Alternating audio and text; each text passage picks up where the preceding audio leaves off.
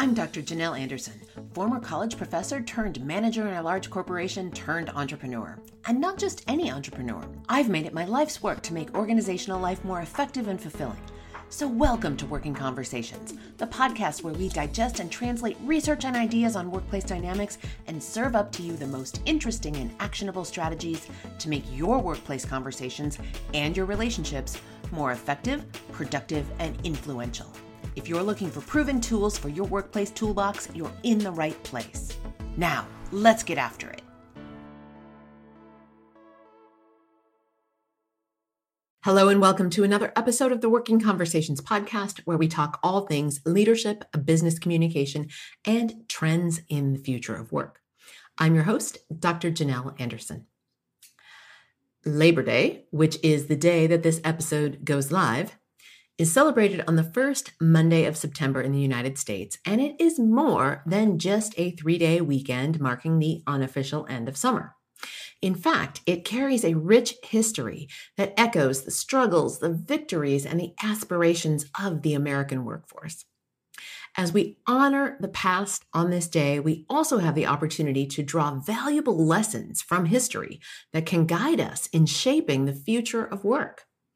Today, we're taking a look at the history of Labor Day in the U.S. and exploring how its lessons can inform a more equitable, innovative, and sustainable approach to work. Labor Day is not just an American holiday, however. The specific date and observance of Labor Day varies from country to country, but it is a day to celebrate the hard work and the contributions of workers really around the world. Now, the origins of Labor Day in the United States trace back to the late 19th century, a time of rapid industrialization and significant labor unrest.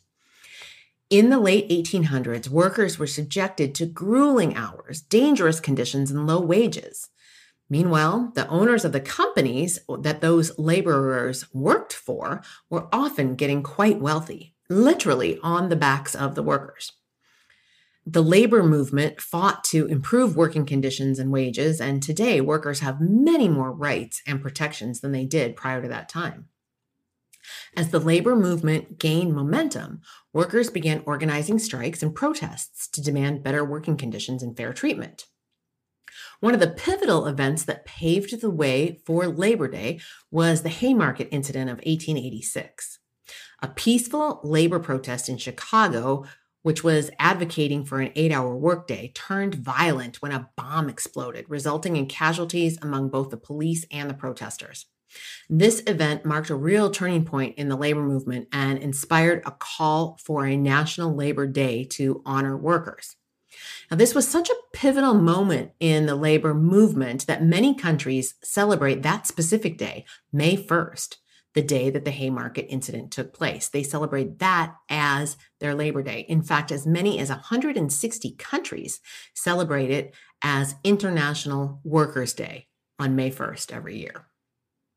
Now, in the United States, the first Labor Day was celebrated on September 5th in 1882 in New York City, and it was organized by the Central Labor Union. It was intended to be a demonstration of the strength and solidarity of labor unions and their members.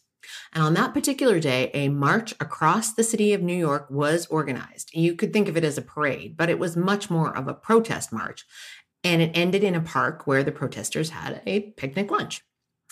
The event was organized to highlight the need for better working conditions, fair wages, and a shorter work week.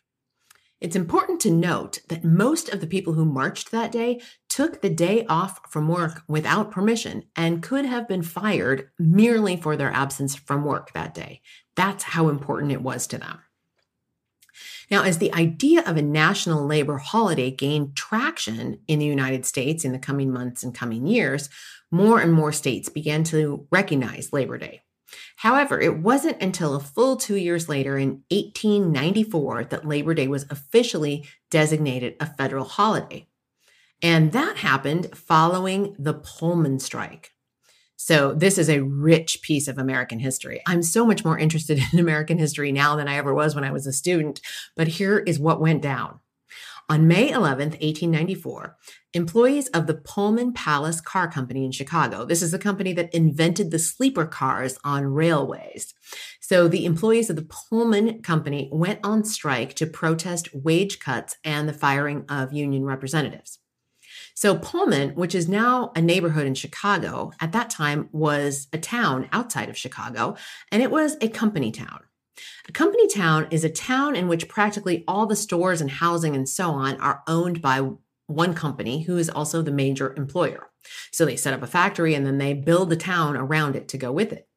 So the Pullman Palace Car Company ran the town. They cut workers' wages, but they didn't lower anyone's rent, those stinkers. They were really putting the squeeze on employees, and they were really trying to make an extra buck literally on the backs of the employees. So the town of Pullman was entirely company owned. It provided housing, stores, a library, churches, and even entertainment for the 6,000 employees who worked for Pullman and their dependents. So 12,000 or upwards lived there. Employees were not required to live in Pullman, but they did get better treatment if they opted to live there. Isn't that rather bizarre? You would get special treatment if you lived in the company town. Sheesh. I mean, right there, we can see how the labor movement made the world a better and more fair place. Anyway, back to our history lesson. On June 26th, as the strike was still going on, remember, we're now like 6 weeks into the strike, the American Railroad Union, led by Eugene Debs, joined the strike and called for a boycott of all Pullman railway cars. So the American railroad workers refused to handle any Pullman cars, bringing freight and passenger traffic to a halt all around Chicago. Tens of thousands of workers walked off the job in solidarity with the Pullman workers. Wildcat strikes broke out. That's when people go on strike without any advanced planning. So work stopped at lots of other places with harsh working conditions as well. And by the end of June, 100,000 railroad workers had joined the strike. Now, the railroad getting into the mix severely disrupted the rail traffic throughout the entire Midwest, not just Chicago. And there was no sign of reaching an agreement. So in early July, to break the strike, the federal government dispatched troops to Chicago. This was not well received. And to try to control these angry crowds, the federal troops fired on them. And that unleashed a huge wave of riots that resulted in the deaths of more than a dozen workers. And a particularly rough day during that period was July 7th, when hundreds of boxcars and coal cars were looted and burned. Now, during this crisis, President Grover Cleveland signed a bill into law declaring Labor Day as a national holiday. It was definitely a political maneuver, not only as a gesture to the labor movement, but also, as some historians note, President Grover Cleveland was afraid of losing the support of the working class voters. So right in the midst of this, as an attempt to try to quell the strike, Labor Day turns into a thing. Now, the U.S. federal government selected the first Monday in September rather than the more radical date of May 1st, back to that Haymarket incident, as the date for Labor Day. Remember, again, a lot of other countries celebrate May 1st as the Labor Day, but it was a political maneuver to put it in September instead of to recognize that radical day of May 1st. This episode is made possible by Instacart. If you haven't already started using Instacart, now is the time, my friend. Now, I'm the first one to say that I actually enjoy a trip to the grocery store. I really do. But you know what I like doing even better? Making this podcast. When I was deep in the development of this podcast, outlining and recording the first few episodes, my kids reminded me that they needed to eat. Instacart to the rescue. In absolutely record time, Magnolia, my Instacart shopper that day, delivered chicken nuggets, milk, avocados, fresh berries, and a host of other groceries we needed. When life gets busy, or when you just want to feel like royalty and have someone do it for you, there's Instacart. Get $10 off your first order when you sign up at workingconversations.com/Instacart. Now, back to the show. All right, now, as we stand at the crossroads of a rapidly evolving work landscape, let's pull some lessons from the past from Labor Day so that this important part of our history can serve as a compass for our future. So what can we learn from the past to help us inform the present and the future? Well, first of all, collective action drives change. The history of Labor Day underscores the power of collective action. The labor movement was built on the unity of workers who stood together to demand better conditions. The spirit of solidarity reminds us that positive change often requires that collaboration, shared goals, and a collective voice. And as I'm recording this episode, just shortly before Labor Day, the Writers Guild of America is on strike and has been on strike for the past several months. The writers are striking for several reasons. Chief among them are wages and technology. The wage issue comes down to the residuals or the royalty payments of streaming services. So how much the writers get paid every time a show that they wrote gets streamed. Not enough money is their position. So it's a wage issue. Another reason they're striking has to do with technology. Writers want reassurance that artificial intelligence will not be used to replace them. They're advocating that AI be used to help with the research process and that it's okay for AI to be used to create script ideas, but that AI not be used to replace the actual writing. So right here, we have an example of both wages and ethics with technology, really not so different from the past. All right, another chief lesson that we can learn is about fair treatment and work-life balance. The early labor movement fought for fundamental rights like fair wages, reasonable working hours, safe working conditions. These principles continue to resonate today as the nature of our work evolves. The gig economy and remote work have introduced new challenges such as blurred boundaries between work life and personal life, what hours we work, how much we work, and Labor Day prompts us to reflect on the importance of maintaining a healthy work-life balance and ensuring that workers' rights are upheld in all work arrangements. Another thing we can take from Labor Day and the history of Labor Day is ethical technology integration. So the advent of all the technology that we have at our disposal today offers unprecedented opportunities, but of course, it also raises ethical concerns. So the future of work really does need to prioritize the responsible and equitable integration of technology, ensuring that it enhances our human capabilities rather than replacing us. So fostering an environment where employees can advocate for their rights and well-meaning remains crucial. We can certainly see this in the Writers Guild strike that I was just referring to.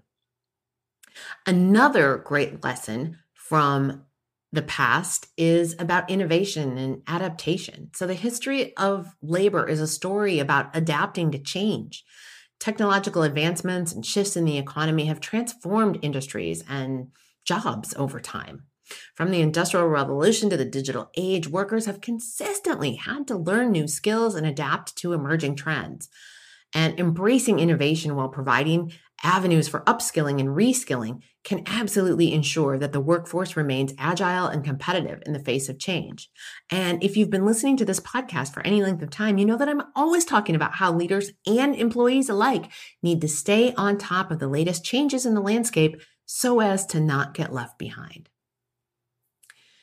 So Labor Day stands as a tribute to the sweat, tears, and dedication of the American workforce and the lives lost in the process of making a more fair and just workplace well over a century ago.